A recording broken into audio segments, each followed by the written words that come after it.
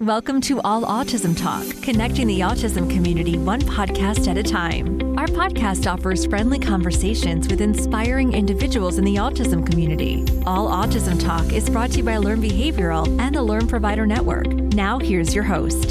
Hey everybody, thanks for tuning in to this week's episode of All Autism Talk, brought to you by the Learn Behavioral Network, a leading provider in ABA services across the country. I'm your host this week, Richie Plush. I recently had an opportunity to sit down with Holly Lechniak from the SPARK Research Project, Simmons Foundation Powering Autism Research. I was excited to sit down with her and learn more about the research that they're doing and really understand more about how they're including the entire family in their research project. And I was really excited to hear about the long-term vision that they have of how they're storing data and collecting data. I hope you enjoyed this conversation as much as I did.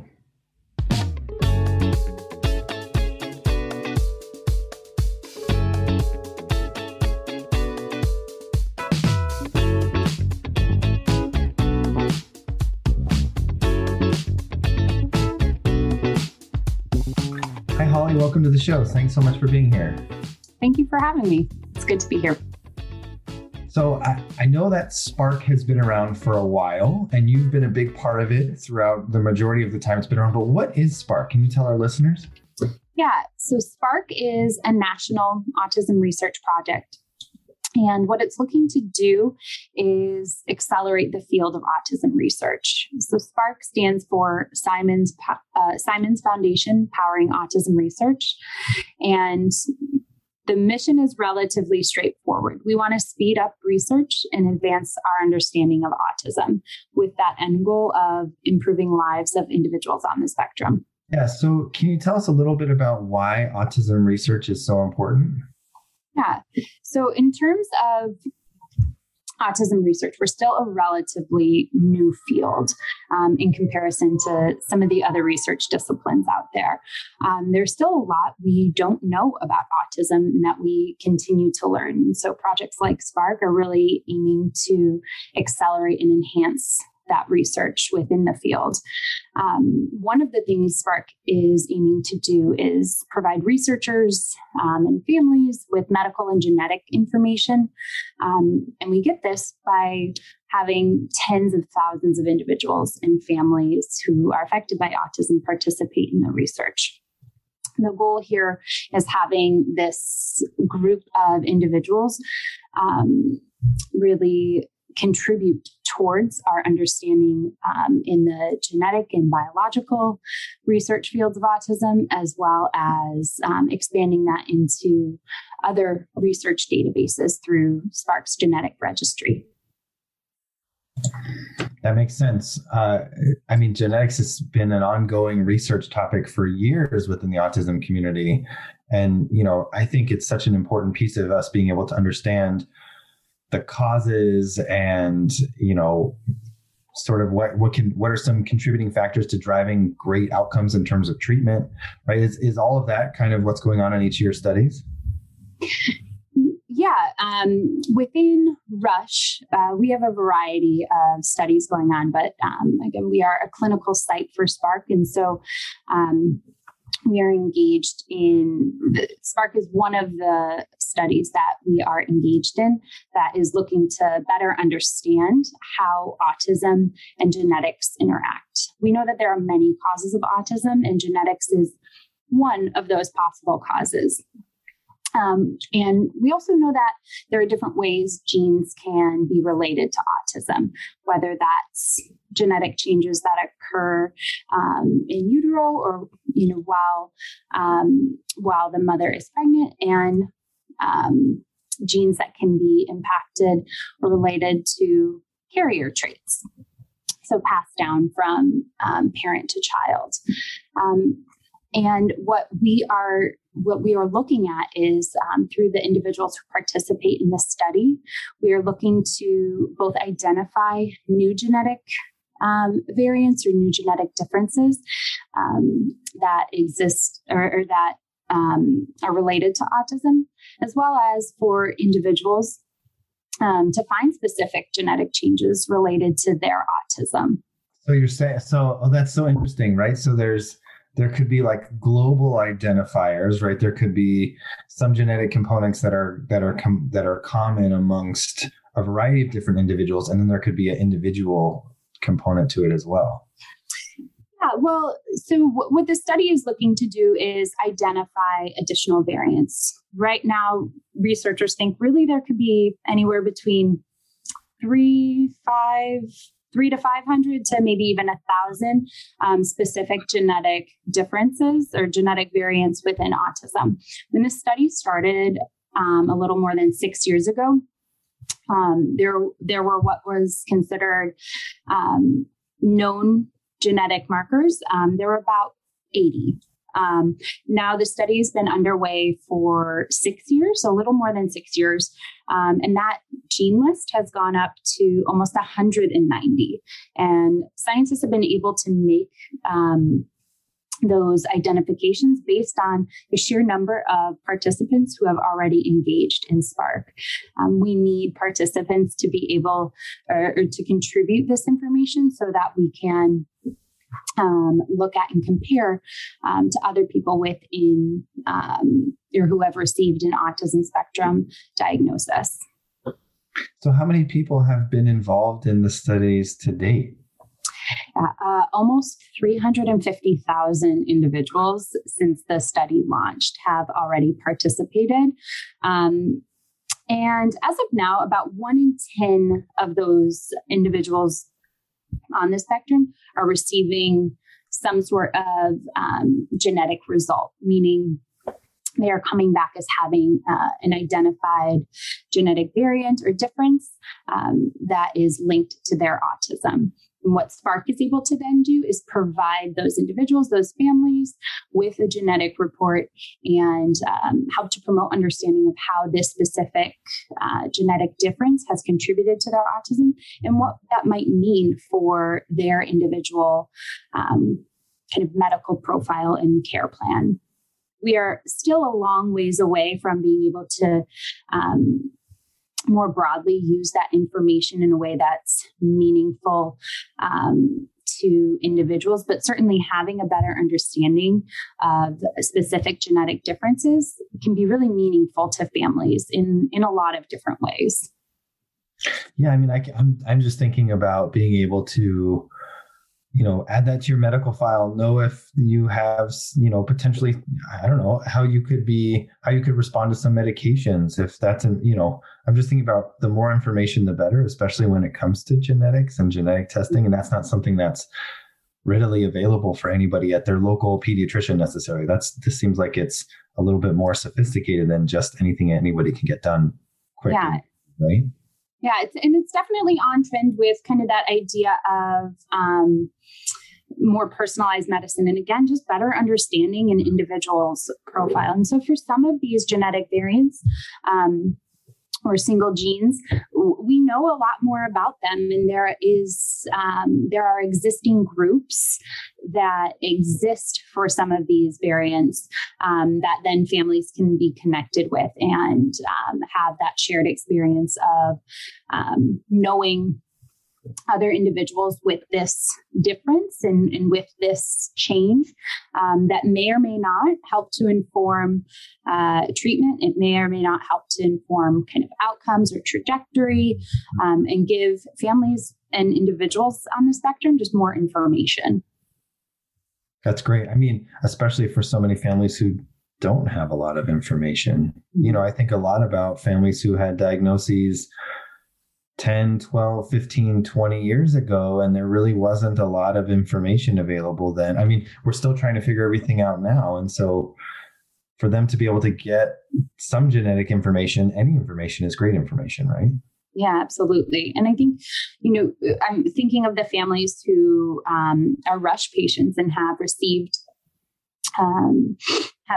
a genetic result, meaning they come back as having, one of those 190, one of those 190 genes or copy number variants that are listed within that Spark genetic list. And many of those were unknown prior to. And I think that's for a couple of reasons. One, clinical testing when it comes to genetics can be expensive. Insurance doesn't always cover that. And so certainly there may be some barriers to access there. Another reason it might not have ever been warranted. Their care providers haven't thought to order a clinical genetic testing because they might not have felt it was warranted with their treatment. And so, and then the third reason is the genetic testing done through Spark is different than clinical testing. What's often done is what's called a microarray, where it looks at a small portion of an individual's DNA. Through Spark, the process is called full exome sequencing, and they look at the full strand of an individual's DNA from start to finish. And so the process is not quick. It is a very extensive process and a much more thorough one. That being said, at this point in time, Spark would not replace clinical genetic testing because what we're looking for are specific known autism markers. We're not looking at a broader array of potential clinical diagnoses that a family might be able to get through genetic testing. So what Spark is really looking for are genetic differences related to autism. Autism specifically, right? Mm-hmm. So I imagine researchers in this warehouse analyzing data and having this, this bank of information, just trying to connect dots that maybe aren't there or maybe hadn't been discovered. Is that, I know I'm simplifying it in my head because that's what I can wrap my head around, but is that a little bit of what's happening? They're just analyzing DNA from a bunch of different people and then saying, here are some commonalities between them and testing that. Is that part of the process? So essentially the people who sequence will read through a person's DNA line by line and compare against known autism markers. So the autism genes that are already on that Spark genetic list. In order to identify new single genes or copy number variants, the team of scientists at Spark are the ones kind of analyzing and comparing that data across the hundreds of thousands of people who are participating in this study.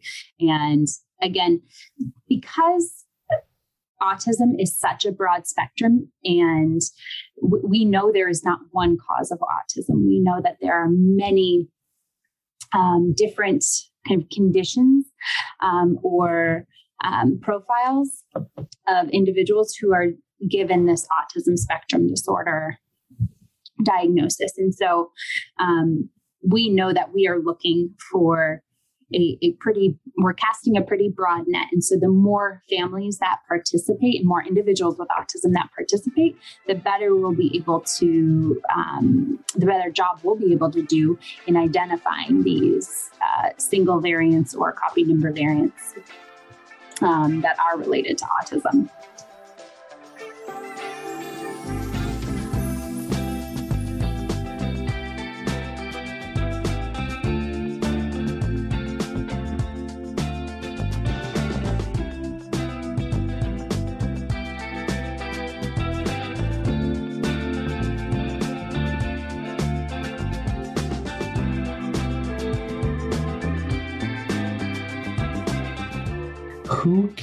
Who can be involved in this research? Are there limitations in ages and things like that? Who are the study participants, if you will? I think that's one of the coolest things about Spark, as compared to some autism research, is it is incredibly inclusive. So individuals of all ages, all abilities, as long as they have a professional diagnosis of autism, live in the United States, and can read and consent in English, they're eligible to participate. We are launching a Spanish Spark with consents and the registration platform in Spanish as well, but currently available is registration in English. That's great. And do participants have to go to a site? Like, I guess walk us through a little bit of, if I were to sign up for it, what could I expect? Yeah. So either independent adults with autism or dependent adults with autism, or their children with autism could be registered by their parents.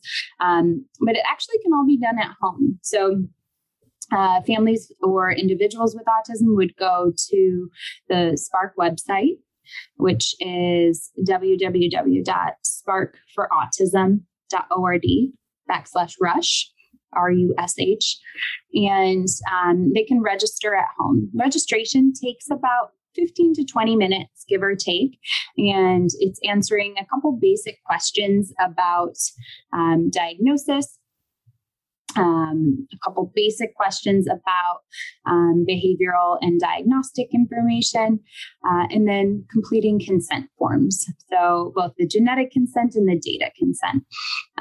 From there, our teams will mail out saliva kits for families to complete the genetic saliva collection process at home. Depending on a family's location, they may be close to a clinic, and they might be able to get that added support, but there are a variety of supports that kind of help families with that saliva collection process. If anybody's ever done like an Ancestry.com or a 23andMe, they'll be a little bit more familiar with what those saliva collection tubes look like. It's a very different process, I will say that. We are not affiliated with Ancestry.com or any of the other genetic testing sites, but that is what those tubes look like. They complete that at home, and then they would send that back to us in the prepaid box that's given to them. That seems pretty simple, straightforward. I noticed on your website there are a few videos that walk people through that process as well. So it seems pretty straightforward, I think. Yeah. The thing that's so interesting to me is, one, it's really easy to participate, but two, there's so much information that can come from a saliva sample. That just I'm wrapping my head around how long it would take to analyze a full DNA strand and how long it would take to analyze some of this. I can't imagine it's a 24 or even a 48-hour turnaround. This is probably going to take some time to analyze DNA, correct? Absolutely. So it is not a quick process. The timeline in and of itself can be upwards of a year and a half, 2 years to receive any information back. Spark is really working to decrease that timeline for sure, but the analysis itself, because we have those samples, and there's so many coming in, which is amazing. They are done in batches, and that process takes several months, and then there's that added confirmation time, which also takes several months, and then if a genetic difference is noted, added attention and connection time is given there. So the turnaround is certainly not quick, but definitely worthwhile. Yeah, absolutely. You mentioned that there were sites, sort of spread around the country. Can you give us an idea of where some of those sites are located? Yeah, and on Spark's website, there's a clinical site map, but they are really at all four corners and everywhere in between within the continental U.S. So we have Seattle Children's all the way up in Pacific Northwest, all the way down to UCLA and Sark, and then all the way in the Northeast, we have we have Yale, Eisenhower. Down south, we have Emory University in Atlanta and Miami. So it really spans the nation. That's great. One of the things I think about a lot is, somebody asked me, why more people are doing research. And the real answer is that we just don't know enough, right? And hopefully in our lifetime, we will know enough. But, I think in order for us to get there, we have to have time and resources and researchers dedicated to fully understanding autism and the diagnosis. And I think that's one of the things that I hope people understand is that this is this is one of many ways that people can be getting involved in research and helping advance the field and advance the understanding of diagnosis, causes, concerns, things for us to be paying attention to. Is that a little bit of what really Spark is pushing for? Absolutely. So the genetic, helping us to learn more about kind of the genetics of autism is one piece.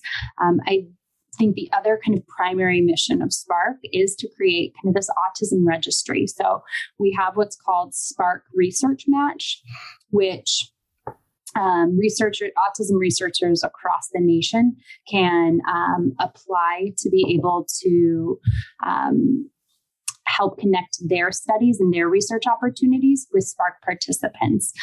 Spark never shares personal information, will never share families' information with researchers or with another clinical site. But what they will do is connect and offer up information to families directly about additional research opportunities and resources that might be beneficial to them or that they might qualify for. And families can decide whether or not to make those connections. But it's really, I think that's one of the core components of being able to accelerate the field of autism research, right? Having a place where we have so many families who and individuals who have already participated in research, and connecting researchers with them as they choose to be able to, again, continue to contribute towards research if they'd like. Got it. So just to make up an example, if a researcher approached you and said, "Oh, we're conducting a sleep study," and you may be able to connect them with individuals, or you would be able to let your participants know about additional research that's coming. Or if they were doing a gastrointestinal study, then you'd be able to let your families know or let the previous participants know that this was happening. Not me in particular, but Right. Yep. But the kind of the central team with the Simons Foundation, who again is the lead sponsor or is the sponsor for this study nationwide. It's a little bit more of a stringent process of an application process to participate in that research match, but absolutely. And I think the studies really span home-based surveys, and these can be for adults or children, but they can be clinical trials, they can be home-based surveys, they can be looking to kind of access input from parents as well as provide intervention to children and or adults. So it's pretty diverse. One other kind of important piece to know is that along with looking for the individuals with autism to participate, we're also looking for, when possible, their biological parents, and then, a sibling to participate as well. And the reason for that is we can better understand genetic differences. If we have kind of the sources of DNA, we can better understand if a genetic difference is caused by a change in utero or if it was passed down from a parent to parent. And again, or a parent to child. And again, I'm not sure if I mentioned this, but not everybody wants to receive genetic results or wants some of that detailed information about their family and how autism might be impacted by their genetic profiles. And so families can also elect to participate without electing to receive those results themselves. So if they want to contribute towards that autism research, but don't actually wish to receive information about any potential findings for themselves, that's an option that they can select in the enrollment process. That's good to know. It's also good to know that the whole family could be involved, and that would help. I mean, that's great information, not just looking at the individual, but the family unit as a whole. I can imagine that would open up a lot of information for researchers and scientists. Absolutely. That's where that 350,000 comes from, for sure. For families to be able to go through, and supporting some research, and then also have the opportunity to gain ongoing information, with whatever new research topics are coming up. I think that's just such a great way to do it. I know a lot of families are interested in being more a part of the community and helping the community as a whole. And what a great way for them to be able to hopefully pay it forward, or to be able to get more answers for themselves, right? To be able to say, wow, we got this genetic information. What could that mean? That could mean all sorts of things, but here are some additional research opportunities to get to know more about yourself, your child, whatever it may be. Absolutely. And I think that's one of the cool things about Spark is it is not a study looking for brief engagement or looking to provide support in this kind of brief window of time. Spark is in it for the long haul in terms of supporting and advancing autism research. And I think we see that again through ongoing contributions towards understanding genetics of autism, as well as continuing to promote and engage families and researchers through this autism research, or through Spark Research Match. And so I think it really is such a great resource to families. Even within the website, I don't know if you were able to see, but there's there's this Discover tab on the Spark webpage, and it has this inventory of amazing webinars that are kind of put on by some of the top researchers, clinicians, and advocates kind of across the country. And it's a wonderful kind of database of supports and resources, but Spark is continuing to add to that through their monthly webinars and articles. So it's truly an amazing resource. Can you tell us, we'll put it in the show notes, but will you tell us just the website for Spark? Sure. It's www.spark, SPARK, for autism, FOURAUTISM.org/rush, RUSH. That's Great. Our site for it. Mm-hmm. Yeah. And to your point, the website does have a bunch of information, and whether, people are interested in participating or not, I would encourage them to go and check out the video library. I thought was particularly helpful.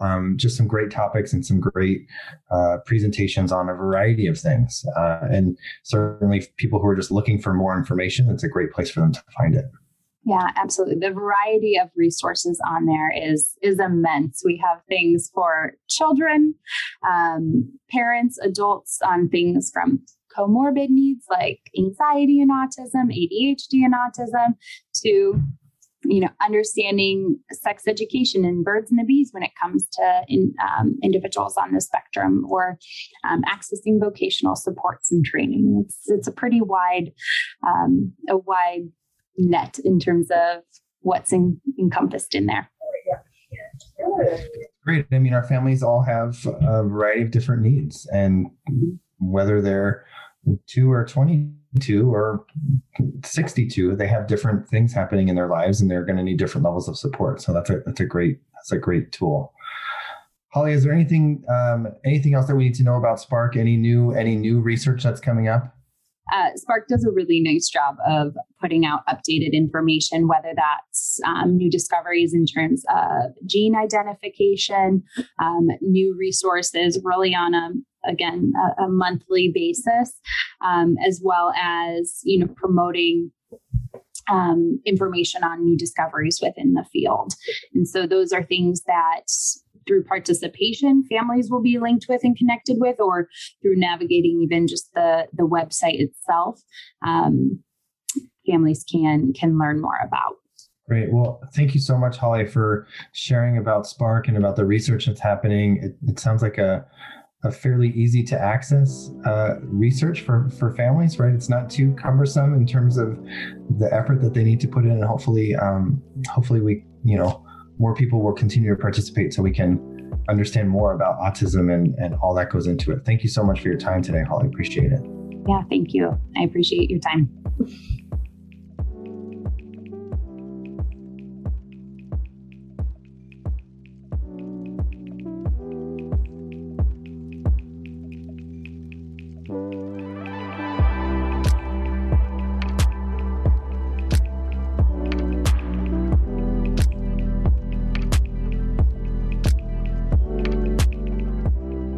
thing that stands out most to me from this conversation was the ongoing need for research, both from a diagnostic perspective, a therapeutic perspective, but also from a genetic perspective. And I really appreciate the way that the Spark researchers are showing respect to the entire family by including everybody. It also stood out to me that they have a very long-term agenda in terms of the size and scope and database that they're pushing with regards to their research. As always, you can find us on Facebook and Instagram at Autism Therapies. And if you have a show suggestion or other feedback for us, please send us an email at allautismtalk@learnbehavioral.com. And feel free to subscribe, rate, and review us at Apple Podcasts or wherever you get your podcasts. Until next time, take care. Be safe. We hope you've enjoyed today's episode of All Autism Talk. This podcast is brought to you by Learn Behavioral, the leading network of providers serving children with autism and other special needs.